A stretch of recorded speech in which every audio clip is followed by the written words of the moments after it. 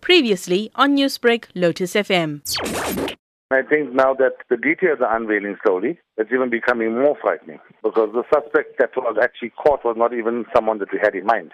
Now that we find out it's someone totally different, first the guys are looking at boyfriends and, exes and all that stuff there. And look, Kavitha's mother took us by shock.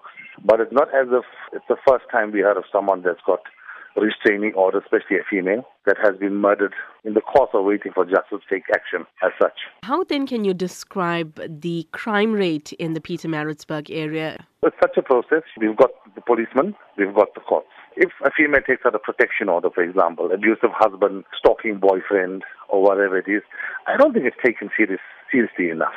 Where it's like a documentation on paper and it stops there on paper. No one ever takes a further step to investigate the matter further and, get down to the bottom of it.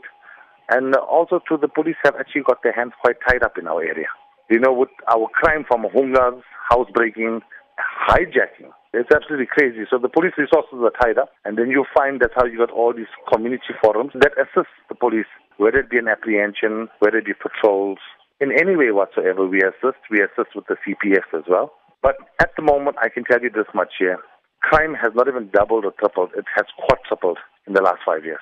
What is then needed to address this problem and these challenges that the Pietermaritzburg community is facing, especially, I think, for women? If you're saying that they are not getting the justice that they deserve, what is needed to address that? We need more support for the woman as such.